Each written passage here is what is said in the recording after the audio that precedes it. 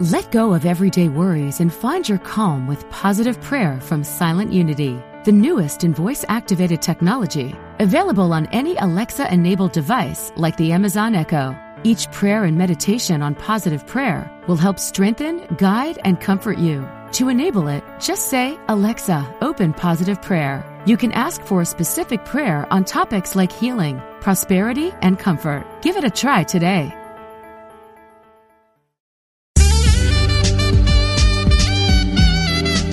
Unity Online Radio, the voice of an awakening world.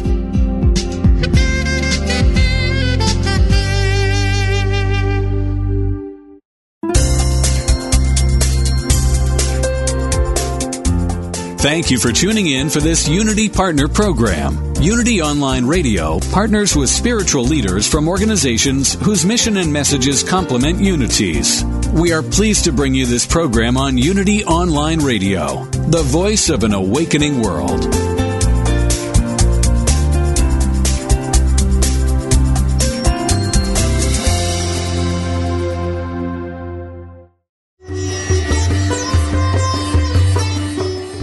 Welcome to the Yoga Hour, Living the Eternal Way, offering insights and practices for spiritually conscious living today with Reverend Ellen Grace O'Brien from the Center for Spiritual Enlightenment in San Jose, California.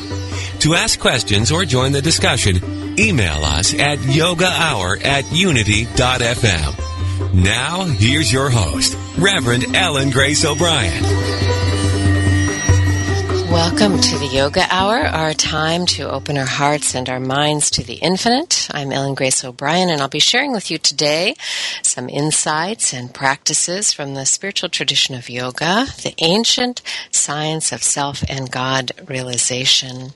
Yoga is a familiar word today, but many don't realize its spiritual meaning as oneness, union, or unity, referring to bringing our attention and our awareness to consciously abide in our essential spiritual nature, being aware of that which we truly are, being restored to our original wholeness. So yoga is self-realization. It is knowing this spiritual nature and then, of course, living in harmony with it. Today's topic is what dialogue can do, a nonviolent way to bring people together and build a culture of peace. And I'm delighted today that we have two guests on Yoga Hour, the Reverend Dr. Bill Lesher, who's Emeritus Chair of the Parliament of the World's Religions, and Bob Weeks, director from Carry the Vision nonprofit. The Reverend Dr. Bill Lesher has a long and distinguished career in promoting global interreligious dialogue. He spent 20 years as president of the Lutheran School of Theology in Chicago, where he helped establish the Chicago Center for Religion and Science. He was active in the centennial celebration of the Parliament of the World's Religions in 1993, and he's been closely connected to that work ever since. He served as an ambassador for the Council in preparation for the 99 Parliament in Cape Town, South Africa, and was convener of the 2004 Parliament in Barcelona, Spain. He stepped down as the Council's chair at the end of 2009 at the Melbourne Parliament. And along the way, Bill has been an advisor, trustee, consultant, and chair to numerous international interfaith and human rights organizations. You can find out more about the Parliament at parliamentofreligions.org. Welcome, Bill. I'm so glad you're with us today. Thanks so much, Ellen. And we are also joined by Bob Weeks, a graduate of UCLA and UCLA School of Law. He's a former trial attorney with the Santa Clara County Public Defender's Office. Bob remains active in the legal profession, and he serves in the House of Delegates of the American Bar Association. His commitment to nonviolence is deep, and it spans the decades for him from the Beyond War movement of the 1980s to Carry the Vision today. Bob's service to his profession and his community led him to being an Olympic torchbearer in 2002. He's a member of the board of directors of Carry the Vision, and you can find out more about Carry the Vision at carrythevision.org. Welcome, Bob. It's great to have you with us today, too. Glad to join you this morning. Thank you. And before we dive into our conversation, let's take a moment just for centering meditation.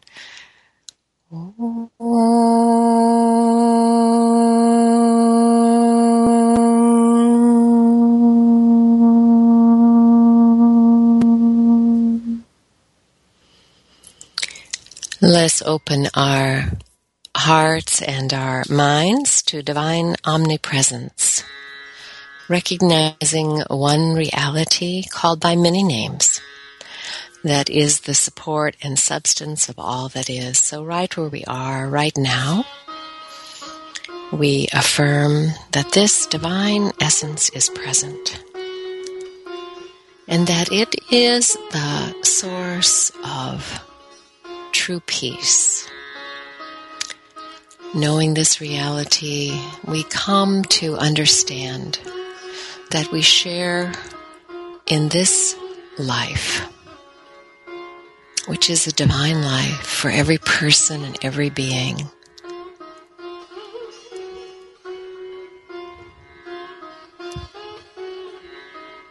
So in this moment, let's just move our attention from the periphery of our awareness, from the great diversity of all things, from the movement of thoughts, and just let it rest in the core of our being, where there is the peace that passes all understanding, that is the spiritual peace. It's not dependent on any condition. So breathe in that peace this morning. Be anchored in peace. Breathe out that peace. And let us commit ourselves to acknowledging that peace and bringing it forth in all of our interactions today.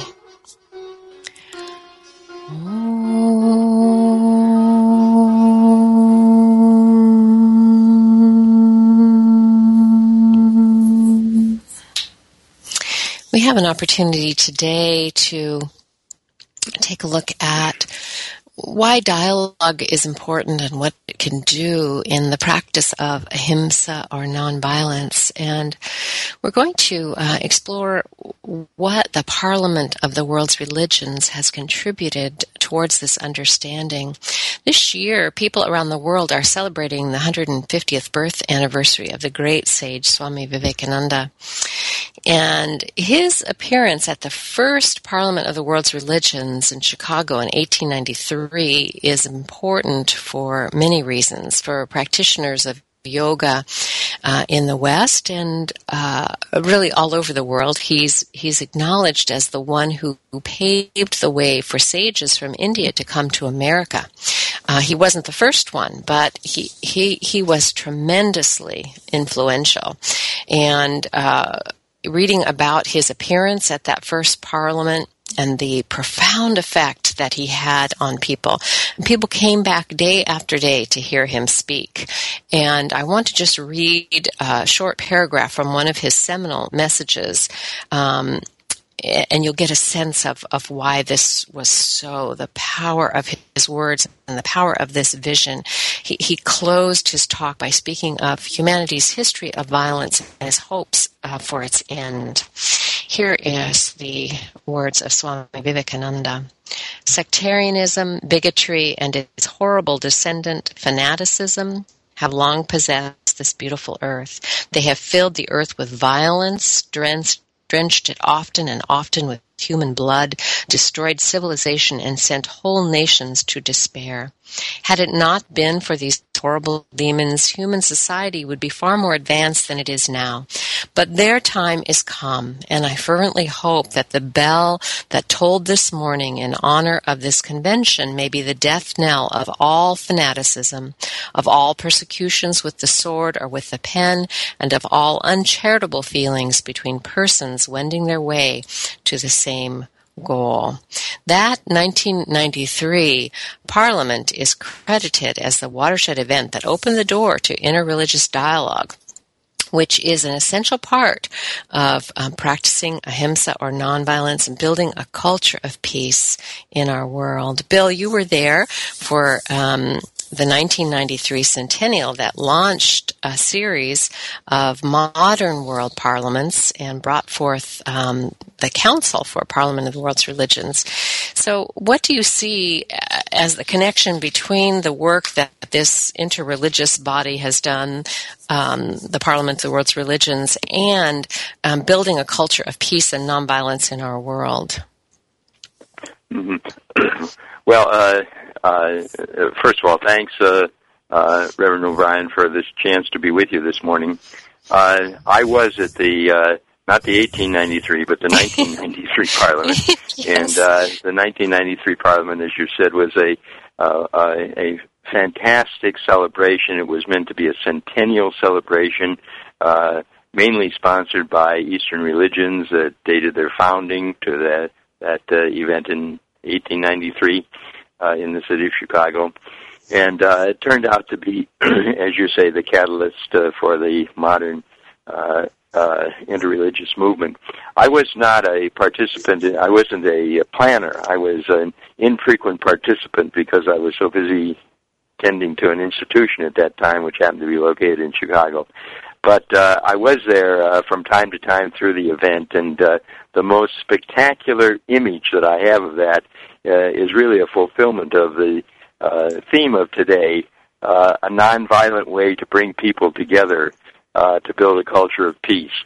I have an image of hundreds of people standing, waiting for elevators in the Palmer House, which was the location of this centennial event, and the hundreds of people that were there, actually thousands of people, 8,000 people attended, and the elevators were so crowded and everything, but people waited in line without complaint because it was just a buzz of dialogue.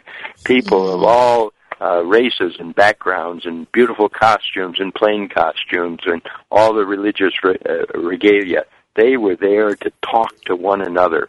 And the miracle of dialogue was just going on in every corner of that event in 1993. Of course, there were the formal dialogues, too, where structured dialogue took place. And then there were the opportunities for people to respond to addresses and all of that. But the whole event was people coming together because they are eager to forward this nonviolent unity that you speak of. And it seems, more important than ever today that, where we find instances where, religion is being used as a wedge to divide people and to, foment violence and hatred. And so it's so important that we have some ways that people of different religions are actually coming together and working together. And it seems our common goal to find ways to live together in peace is a way that can certainly bring us together. I know you have a favorite quote by Hans Kung, and I would love to hear it from you this morning, and how it has inspired you in this work. Well, that also happened at this first Parliament that I attended in 1993 in Chicago. As you know, there's as a part of the large Parliament with 8,000 or 10,000 people coming together for all kinds of activities. There is also often in most of the parliaments a smaller group called the Assembly, which focuses on something specific. And in 1993 at the Centennial Parliament, the specific that was being focused on was Hans Kung, a German theologian who had spent a number of years prior to that traveling the world and dialoguing with religious communities to develop what was called the Global Ethic. And it's a beautiful, beautiful document that Kung says, is actually what religions already have in common. The ethical values that are already there to be implemented and to be applied in the business community, in the medical community, in the educational community, and so on. So that's the document that was being discussed, about 8 or 10 pages long. I call it the 21st century, the 10 Commandments for the 21st century. And when he presented that to the group, he did it with these words: there will be no peace on earth until there's peace among the religions of the world. And it's a famous quote now. It struck me as the definition of the rest of my life. And it rang with such clarity and such truthfulness. Religions are not the cause of a lot of violence, but they can so easily become co-opted in the world in which we live. And what I'm so optimistic about, Ellen, at this particular point in history is that events like the Parliament is just one example of this, but people are getting together here and there around the world in increasing numbers and experiencing this boundary crossing and breaking down the fears of being together with one another. That's happening. It's happening all over the world. And the Parliament is a massive example of that network building that's going on. And that is coming home to be helpful at this moment in history. And if I could just take one little example to give you that, would that be helpful? Yes, that would be great. Please do. We had an event here in my community. I live in Claremont, California, and in a close-by community, a mosque is being built. It hasn't been started yet, but at the construction site, several months ago, in the middle of the night, a pickup truck went by and dumped out 3 pig legs on the construction site, in the driveway of the construction site, as an act of abuse and violence and hate. And it was just paralyzing to this small Islamic community, and the many of us who have supported the building of that mosque over the last couple of years. The fact is that 2 people were involved in a destructive act, in an act of hate and violence. I talked to the person who serves as the leader of that community a few weeks ago, and he said 2 people created this problem, and 500 people have responded with their support and their letters and their presence, and they came to break the fast with us for the rest of the nights of Ramadan and so on. So my hopefulness is that this dialogue that's taking place around the world, and these networks that are being built, are showing their strength when we have these acts of hatred. And to me, the great story of interfaith movement today is not that hate happens. That's been going on the world over, and religions have been an object of that for a long time. But it's the interfaith pushback that is absolutely new and happening with ever greater numbers. Yes, and that as we work together to build those bridges in times, where we're not stressed, that allows us then, to bring forth an appropriate response when stress arises.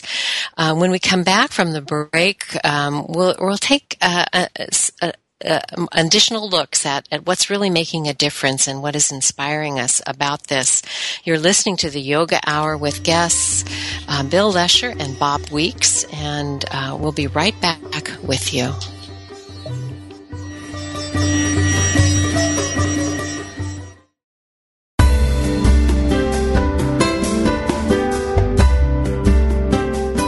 We'd like to take a moment to encourage you, as part of our Unity Online radio family of listeners, to support this ministry through a love offering. For your convenience, you can make one-time or recurring monthly donations. Go to www.unity.fm and click on Donate Now. Thank you for your support.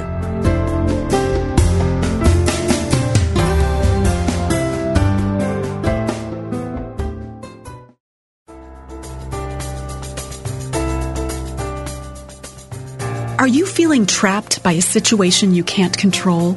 Don't know where to find help? Do you wonder if help even exists?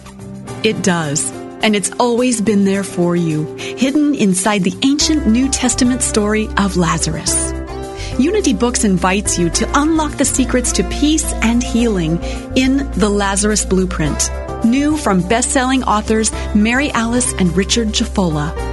Marvel as they unveil 6 steps for overcoming seemingly impossible situations. Read about people like you who've used the steps to triumph over personal illness, financial hardship, and even the loss of a loved one. The Lazarus Blueprint offers a fresh new approach for fixing anything in your life, with steps so universal, timeless, and powerful they can work for everyone. Make it your turning point. Get the Lazarus Blueprint today, online at unitybooks.org.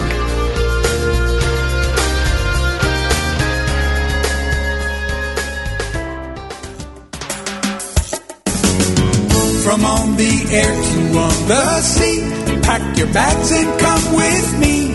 Hey, hey, what you waiting for? An early winter rendezvous with all the things you love to do. Hey, hey, treat yourself to more. A little more summer, a little more sun, a little less work and a lot more fun. A little more beach, a little more sand, a little less stress and a lot more tan. Join your favorite Unity Online radio hosts for Cruise in the Caribbean, November 10th to 17th, 2012. On this fun-filled Caribbean adventure, enjoy sunshine, exceptional dining, and island excursions. Feed your spirit with music, message, and meditation, plus one-on-one time with some of your favorite hosts. That's Cruise in the Caribbean, November 10th to 17th, 2012. To learn more, go to unity.fm/cruise. A little more sunset, a little more sea, a little less do, and a lot more be. Hey, hey.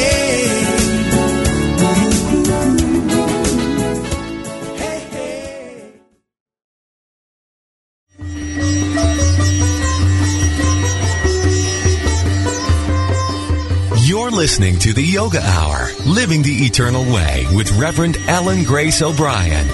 We now return to the Yoga Hour. Welcome back to the Yoga Hour. I'm Ellen Grace O'Brien, and my guests today are the Reverend Dr. Bill Lesher and Bob Weeks. We've been talking about how the practice of ahimsa or nonviolence shows up in the interreligious movement, particularly through dialogue, through engagement. And in our last segment, Reverend Lesher was talking about how in the response to violence in our world, what we've seen lately that has been a great source of hope and inspiration is this rising tide of cooperation that we really, wouldn't have seen a decade ago, but because it is really the fruit of lots of work that's going on the ground as people are connecting in ways that they never connected before, coming out of their silos and their individual communities and building connections across communities. Bob, you, I know I saw you there at the 2009 World Parliament in Melbourne. What did you see there that showed you that this is happening and that's inspired your work for nonviolence? Well, in the short, it was like living in paradise for a week. As Bill has mentioned, people waiting patiently for the elevator. We had the similar experience there. And to see people from around the world in their costumes or no costumes, their religious dress. And what I took away was around the world there are thousands of people who don't necessarily dress like I do or you do or speak the same language, but they are all working together for peace. And there are religions and groups of people that are in 100 countries that I'd never heard of. So then to meet individuals, I struck up a friendship with the imam from Baltimore, young man from Bangladesh, and came home with a poster published in Canada that has the golden rule in 13 different religions. So the commonality that Bill referred to in that global ethic is also reflected in that. Yes, the Scarborough Missions, and they do a beautiful work putting that together. And I do want to mention that if people have not heard of the Global Ethic and they want to know more about it, you can find it, that document online, and it is indeed very inspiring. Bill, let's go back to you, because you've had this engagement now, for many decades with the interreligious movement, through the Parliament and other avenues. And how has this work changed you, your view of the world, and how have you seen it changing the lives of others? Well, it's almost hard to identify how I have changed, because it's sort of as if I've grown up with this movement. Like so many people, I think certainly there were pioneers before this, but in 1993, when we were joined together in Chicago for the Centennial Parliament, this was a breakthrough in my spirituality, my insight, my religious motivation and sense of mission, all these things. And as I mentioned, the Kung quote, it makes sense that if religions can't establish peace between themselves, who else can be expected to, Mm-hmm. So I was 5 years away from retirement at that time, and I said, when I get relieved of some of the tasks of institutional administration, I'm going to give myself more fully to this work. So I've done that, and as you mentioned in the introduction, it's just grown and become more and more involved in the Parliament. But for myself personally, I think that I've become absolutely committed, Ellen, to the idea that as religious communities, our task today, and many are doing this, so it's not as if it's not being done, but reaching out, crossing boundaries, learning about one another, developing respect and knowledge and familiarity with people of other religious traditions. Number one, that is what everybody can do. Every one of our spiritualities can do that. And it is a missional task for the 21st century here as a basic minimum. We're terribly ignorant of each other and of what is sacred and precious and so on. Out of that, of course, comes the discovery that while we do things very differently, there's a core of similarity there. A second major area is contacting people, real people from other religious traditions. Somehow we are fearful of that and of people who are different. But once we break the barrier of that in the interreligious community, the interreligious events are all aimed at helping us to do that. And discovering that our common humanity is greater than our religious differences. That is a profound discovery. And then the third action is to do what you're doing so beautifully in your community and in San Jose, is attempting to find those places where our common knowledge of each other, our respect for each other, and the networks that we've built can be focused on the problems of our communities, our nation, our world, and so on. So I've grown in a commitment that threefold movement is the mission of every religious community in the 21st century. It really is, and I think recognizing the different world that we live in today, through immigration and migration of populations, certainly in the large metropolitan areas throughout the world, there's a diversity like we've never seen before. And so I have a wonderful word that maybe your listeners would like to coin or to adopt. Diana Eck, who is head of the Pluralism Project at Harvard University. She was responding to one of her colleagues who wrote a book called The Clash of Civilizations, and maintained that in the future there will be pockets here of Islam and pockets here of Hinduism and Eastern religions and Western religions and so on, and that they will be in clash with one another. And her response was, "Oh, you're so wrong. The world is not that way anymore." She said, "We have become marbleized." If you think of a piece of marble with the colors flowing in and out of each other, that's the way every city is, every community practically, and we live in a marbleized world, and there's a different requirement. Yes, it's really true, and then it shows up in interesting ways for people. And I was recently in Birmingham, and just on the car ride on the way in there, we were talking to the driver about, well, what's it like in Birmingham, and she started to tell us about the riots that had occurred there last year, that had spread from the violence in London, and how it showed up in ethnic and clashes with the youth and ethnic groups and religious groups and so on and so forth, and it led to a conversation, of course, for me about what interreligious work can do, and she had never really even heard of it, and she was curious, yes. and she was and I shared with her an example of a group in South Africa that had brought the religions together to talk about how they could educate their community, because people were upset that they were starting to have halal stamps on food in the market. And people didn't know what it meant, and they didn't want that on their food. And so, this is just something that comes out of a growing presence of a community. People are very used to having, I think, today, used to having a kosher stamp on food, and it seems probably just fine. But halal stamp was very new, and then this driver told me, that she definitely didn't understand that, and thought it would be helpful if she did. So just in even those small ways that we can educate and learn about different customs and how they're affecting our way of life today. Yes. I have a vision of the future, and this was my hope at the Melbourne Parliament, and a great parliament that we had in 2009 in Melbourne, Australia.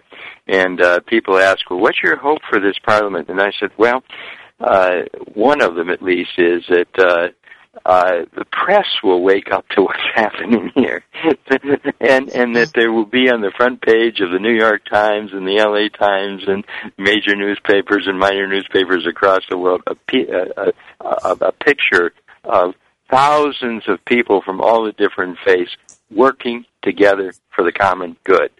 That hasn't happened yet, but it's going to happen. And that's what we're working for, to demonstrate that while there is always a fringe of many religious communities that are going to be in contention and still think of themselves as exclusive, having an exclusive relationship with the divine, more and more religious communities through the interfaith movement and through their own traditions are discovering the richness of the variety of ways in which God has manifested the reality of life to all of us in different ways, traditionally and historically and culturally, and to get the message across that religions are not inherently antagonistic toward one another, but more and more they are a source of hope and peace and concord and good sense and judgment and respect and peace on earth. That kind of thing. Absolutely. And I mean, that is our hope for them. And I think, one of the things about dialogue between people of different beliefs is that it's helpful to understand the context of, what we're looking for in dialogue, which is we're really looking for a greater understanding, and we're looking to build bridges where they can be built. And, I think sometimes people don't want to engage in dialogue, with the other out of fear that it's the other person or the other group is out to convert them, to their point of view.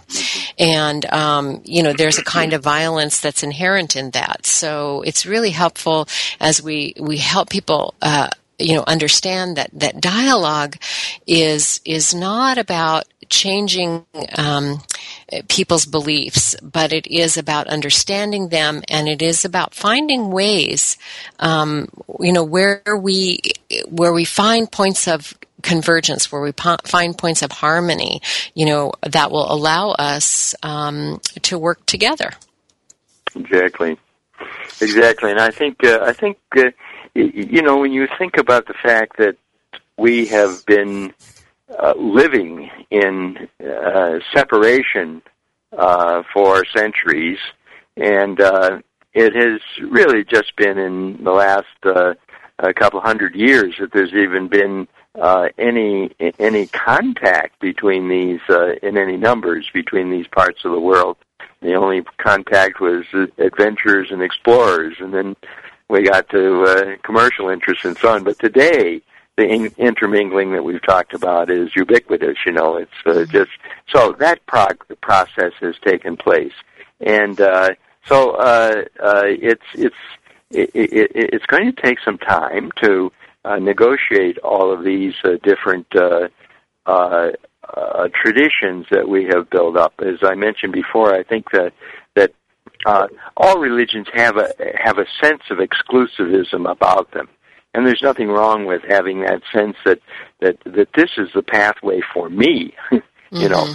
But then the discovery that there are paths that are culturally and psychologically and ethnically diverse from mine.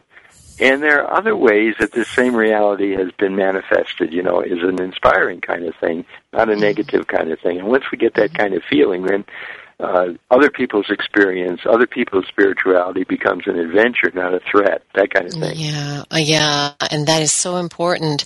And then I think, just being able to have curiosity and respect for the beliefs and practices of someone from a different tradition can help us then look for how do we work together? We don't have to change our religion to be able to work with someone from another tradition. And I think that's what the interreligious movement is showing today, that we can find places of common ground, and what some of the religious communities are doing in their interreligious work, as you mentioned, in terms of what happened there in Claremont. So there's a point of agreement that we're going to stand for honoring and respect of each other's traditions, and not allow violence against someone else's religion. So, they're not necessarily agreeing on the points of practice in the religion, but they're coming together to say, we're going to stand for nonviolence and respect in our community. And that's a beautiful outpicturing of this. I have a little way of flipping the process. Many times, I hear people say, "Well, we have to get to know people and we have to agree before we can work together." I say, no, we have to discover each other's common humanity. We all are concerned about the education of our children. We're all concerned about the environment. We're all concerned about the potholes in the street or whatever they are, local issues and national issues and international issues. We're concerned about these things. If we can get to the point where we work together, and then in the process of working together, find out now, as a Sikh or a Jain or Christian or Buddhist, why are you interested in doing this? That's a much more interesting discussion than a discussion before we work together to talk about what do you believe. Absolutely, and that why we're all filled with compassion and working together for the common good. We all come at that out of our spirituality in different ways, but in very profound ways.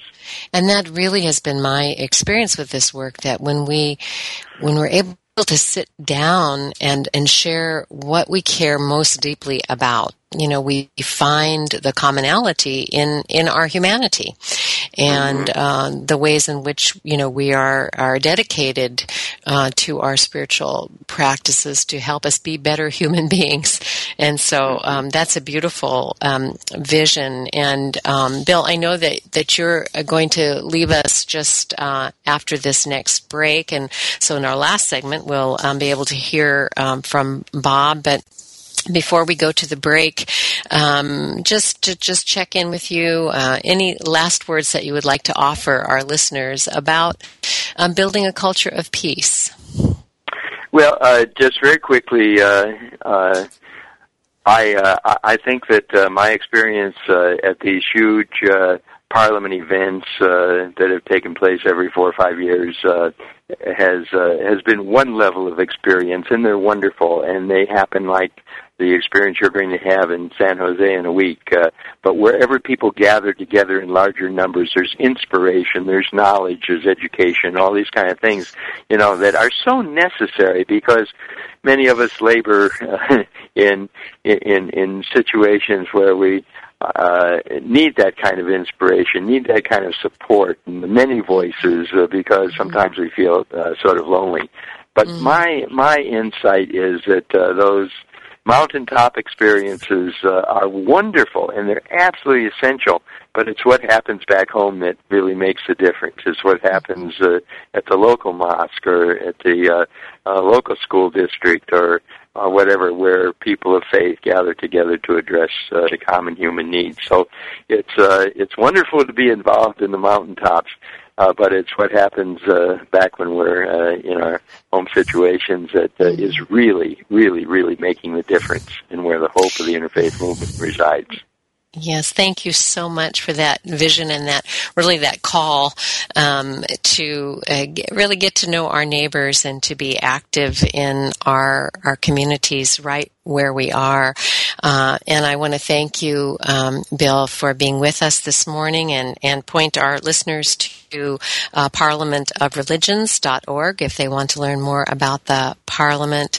Thank you so much for being with us today, and I look forward to seeing you at the conference next week. Wonderful, I do too, and thanks for this opportunity. Good morning. And bye-bye. And you're listening to the Yoga Hour, and we'll be back for our last segment with Bob Weeks. We'll learn a little bit more about carrying on this vision and how to build a culture of peace through nonviolence. We'll be right back.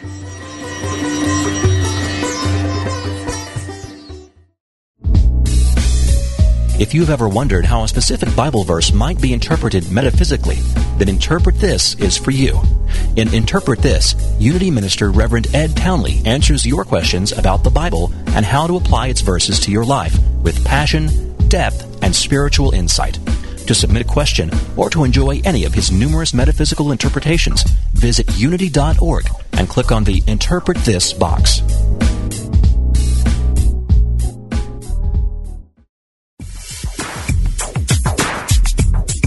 God is formless, yet takes many forms. What goes around comes around. Chant the name of the Lord and be free. No one comes to the Father except through me. Ever been confused by the variety and apparent contradiction within world religions? Join Reverend Paul John Roach every Tuesday for insight into those principles held in common by all the great religious traditions in world spirituality, exploring the unity within all cultures and faith traditions. Using discussions, interviews, humor, insight, and practical advice, we will clarify the confusion and reveal simple yet profound truths. Call in with your questions and ideas and help break down the barriers that separate us from one another. That's World Spirituality with Paul John Roach, Tuesdays at 11 a.m. Pacific, 2 p.m. Eastern, here on Unity FM, the voice of an awakening world.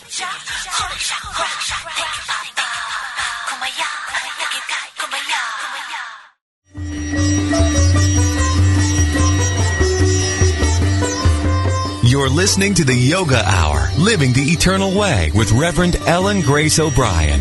If you have a question, please submit it via email at yogahour@unity.fm, and we will respond. Now, back to the Yoga Hour. Welcome back to the Yoga Hour. I'm Ellen Grace O'Brien. And our program today is focused on nonviolence, building a culture of peace. In our first two segments, we were speaking with the Reverend Dr. Bill Lesher, who had to go off to a meeting, and we're finishing up with our other guest, Bob Weeks. And we've been talking about about dialogue and the experience of the dialogue process at the World Parliament in Barcelona in 2004 was what inspired me to bring that process to our greater community in San Jose. And it's become an important part of our work called Carry the Vision that has developed into an educational nonprofit organization focused on ahimsa, or nonviolence education. Carry the Vision sponsors a community conference, which, as we've mentioned, is coming right up next week. For information about it, you can go to carrythevision.org. And, for me, I think these great global convenings that, Bill was mentioning send out seeds of inspiration that can start up works in communities all over the world. And certainly Carry the Vision grew out of a combination of influences. As a spiritual community, we had practicing yoga. We were studying the teachings of ahimsa, and we had spent a year in small home study groups discussing how each of us in our own lives builds a culture of peace. And then we had our first public event, a gathering in a local park with several speakers in 2003, followed by our first conference in 2004. So what we really discovered, though, that I found fascinating was that it was possible and fairly easy to convene people from all different segments of the community around the topic of nonviolence. Regardless of people's differences, there's a core interest in finding ways to live together harmoniously so that we all can prosper. So, Bob, how has your own interest in the work of nonviolence grown and changed over time, and why is it important to you? Well, let me answer the second question first. I have two grandchildren, Zoe and Max. They're 10 and 8, and they are my main source of inspiration for this. But beyond that, all the children of the world, as Bill mentioned earlier, we all want to see a future for our children, to see them well-fed, well-educated, growing up in a safe environment, to be the best they can be in their life. And my experience in the work and interest in nonviolence kind of intertwines with my legal career as I reflect on it. Kind of moved from being a cold warrior to a spiritual warrior over a period of about 25 years. And what I observed in my work in the public defender was the effects of violence in the schools, in the home, on the streets, in the workplace, and the futility of that. I represented about 13 people charged with homicide. And when asked to reflect on that, viewed that violence really hadn't resolved any conflict. Violence doesn't do that. It may decide things, but it does not resolve things. And that really, as lawyers, our highest calling is nonviolent resolution of conflict and healers of the body politic. So that led me into study more of negotiation, because most cases are negotiated rather than go to trial. And we talk about that as dialogue. That's the similar process. We work with people who don't like each other, don't see things the same way, but it begins by listening and listening to what people really are concerned about. Not so much their position, but what is their interest in the matter.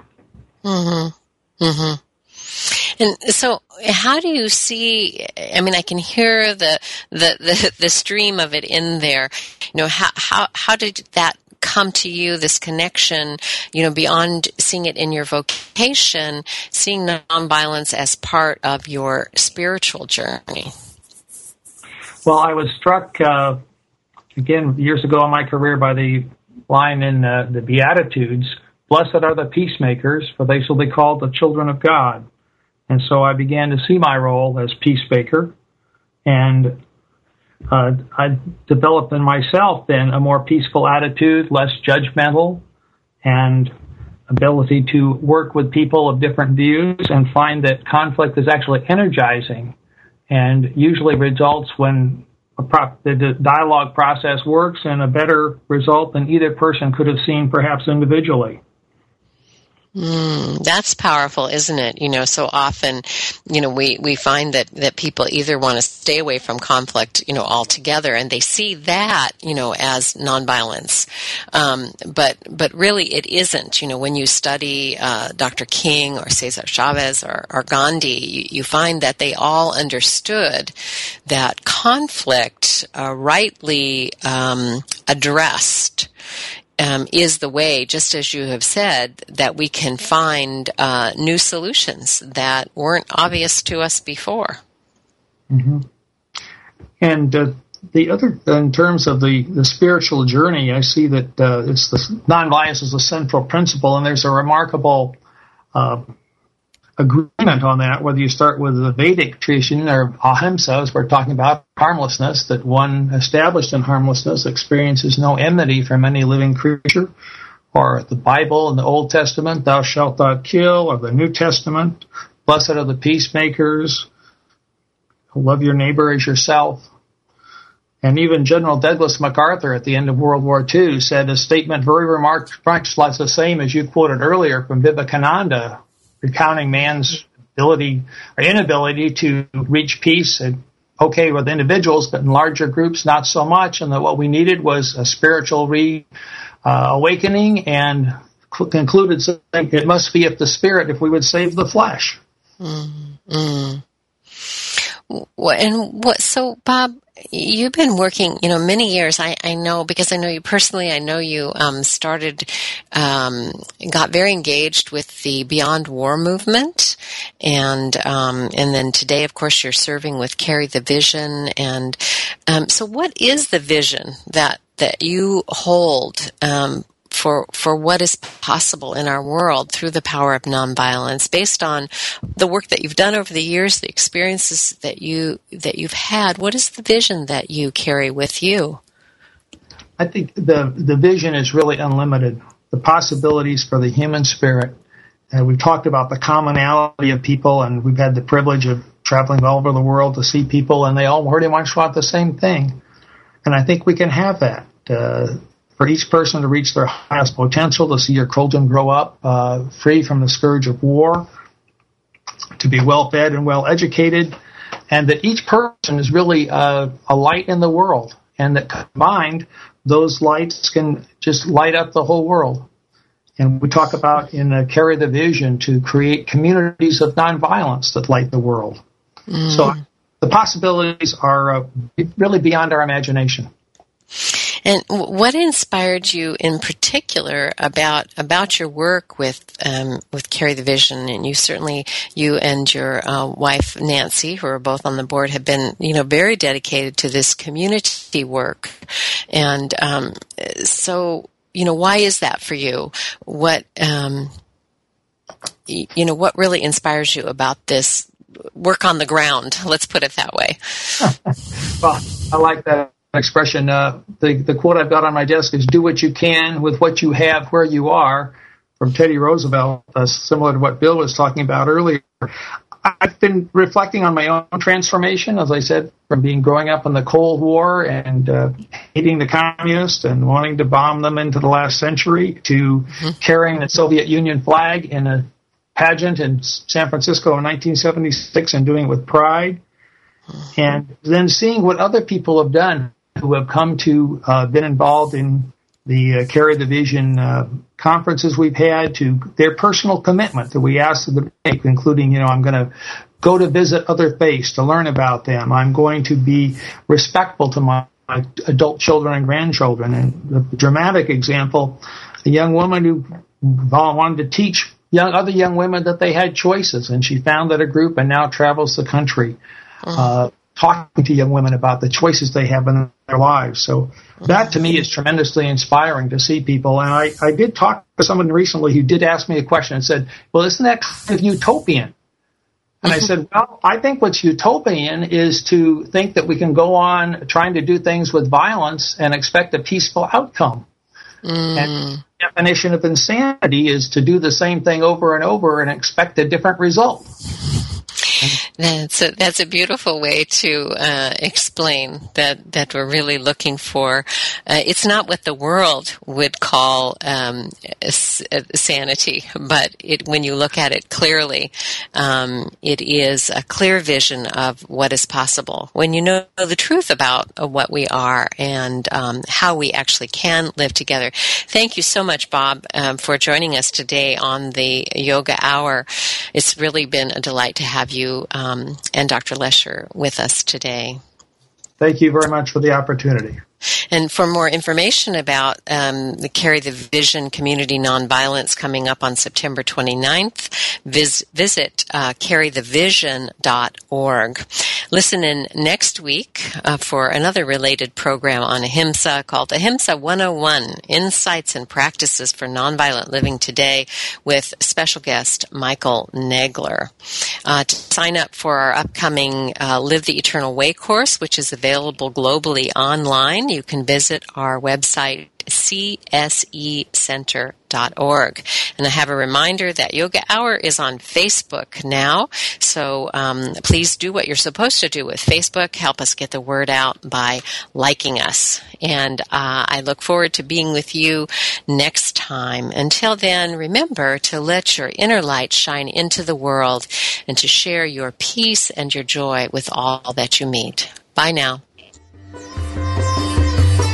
Thank you for tuning in to the Yoga Hour, Living the Eternal Way with Reverend Ellen Grace O'Brien. Join us every Thursday morning at 10 Central, 8 a.m. Pacific for practical, purposeful methods for spiritually conscious living every day. The Yoga Hour, Living the Eternal Way, only on Unity FM, the voice of an awakening world. This program is brought to you in part by friends and members of the Center for Spiritual Enlightenment in San Jose, California, a ministry in the tradition of Kriya Yoga, the ancient science of self and God realization. www.csecenter.org. Request free literature by writing info@csecenter.org.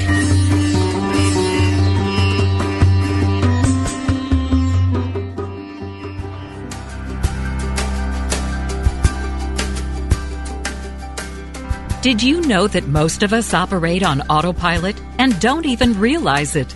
In fact, psychologists suggest automatic behavior has become the rule of thumb these days. Jesse Harriet wants to talk with you about how to make the switch from barely thriving and functioning to living a fully functioning, conscious, and purposeful life.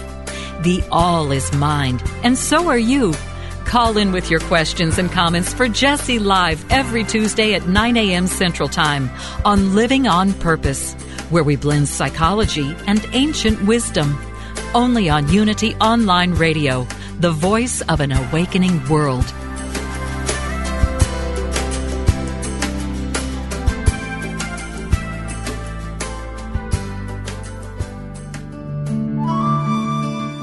Inspiration only takes a moment. Take a moment now to reflect on these words from Reverend Joan Gattuso. According to an ancient Hindu teaching, if you can only speak the truth and tell no lies, either minuscule or outrageous, for 12 consecutive years, you can attain enlightenment. A noble being will always tell the truth. Do you? Begin now with the first step of simply noticing if you do tell the truth immediately, or if your first instinct is to alter the facts a bit. Resolve to be honest with yourself and others starting today. And after 4,383 days, you just may become enlightened. This meditative moment is brought to you by Unity.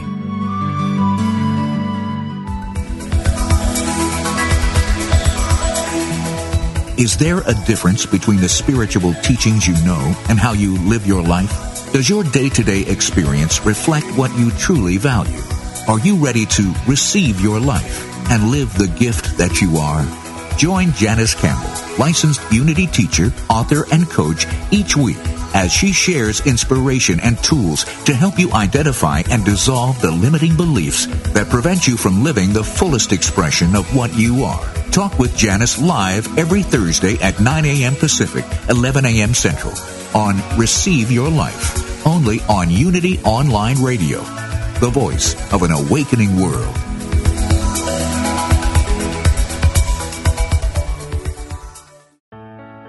Let go of everyday worries and find your calm with positive prayer from Silent Unity, the newest in voice-activated technology, available on any Alexa-enabled device like the Amazon Echo.